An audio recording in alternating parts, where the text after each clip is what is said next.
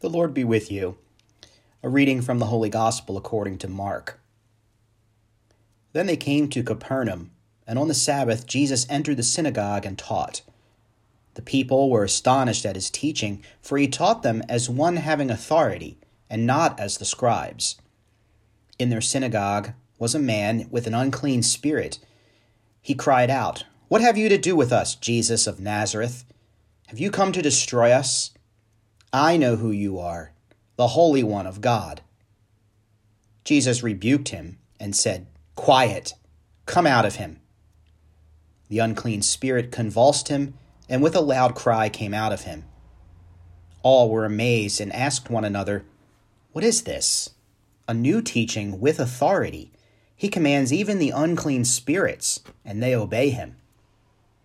His fame spread everywhere throughout the whole region of Galilee. The Gospel of the Lord.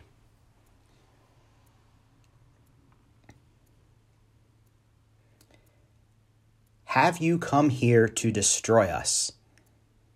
The question that the unclean spirit asks our Lord today is a curious one. Remember, this was a spirit that was speaking through the man it possessed. The man's words certainly must have seemed strange to the gathering at the synagogue that day. Imagine someone getting up in the middle of Mass and calling out. It's happened to me. The demon has Jesus' number. He knows who this Jesus of Nazareth truly is, the Holy One of God. Christ's response to him is also interesting. "Quiet, come out of him." And with a final flourish, the demon is gone and the man is healed. Demonic possession, first of all, is real. It happens. And to assume that it is not real, or only a metaphor for psychological or physical duress, is to minimize the actions of evil spirits in our world. However, these psychic, physical, and spiritual difficulties are also real. People suffer chronically, and these demons that they carry are just as menacing. The man in that synagogue cried out. It was probably scary. It was probably to be expected. Perhaps he had that look, like those we see on the streets of the city muttering to themselves. The point for this man was that his demon defined him. He was identified with his ailment, whatever that may have been. He was crazy or blind or angry or self-destructive or violent or whatever else people may have labeled him. He was not seen as a man. He was a condition, a case. Such was this identification that when the man speaks to Jesus, or as the unclean spirit speaks, he himself believes that he is this case and not a person. Any attempt at healing him, then, would be seen as destruction, since the man was so used to being seen as identified with this demon. Have you come to destroy us? We know this condition too.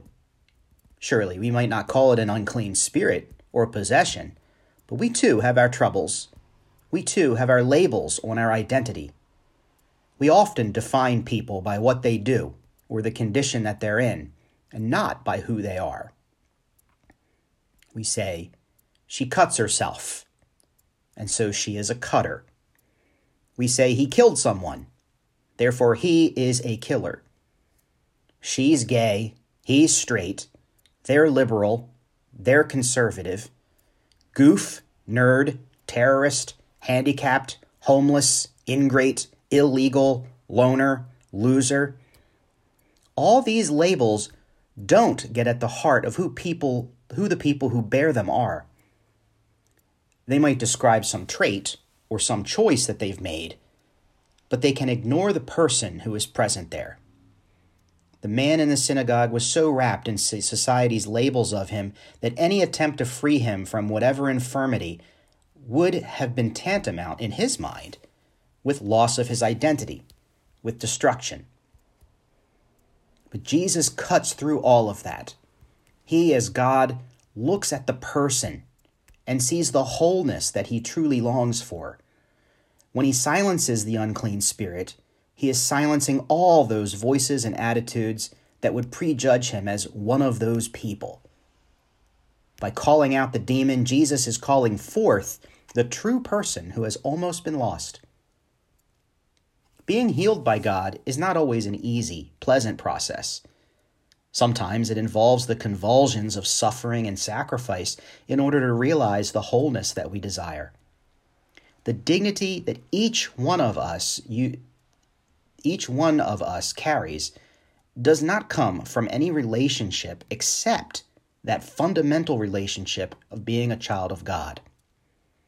Therefore, our focus is on the things of God, as St. Paul says today. Define yourself first as a person made in God's image, and then as a husband, a wife, a priest, a sister, etc. When we drop the labels that we so easily and lazily apply to others, we are forced to see the person behind that label, and they are not very different than us. The authority with which Jesus taught, which impressed those who heard and saw him, is an authority that comes from seeing through the artificial and secondary distinctions that separate our brothers and sisters from our human family. It is those who recognize and accept this authority of Jesus, the power of God to make us whole, who know the effect of that power in their lives. The challenge of the gospel is to remember that under every label there is first a person longing for wholeness. The freedom that comes from knowing who Jesus sees us to be is a freedom that allows us to then live out that wholeness and call it forth in others.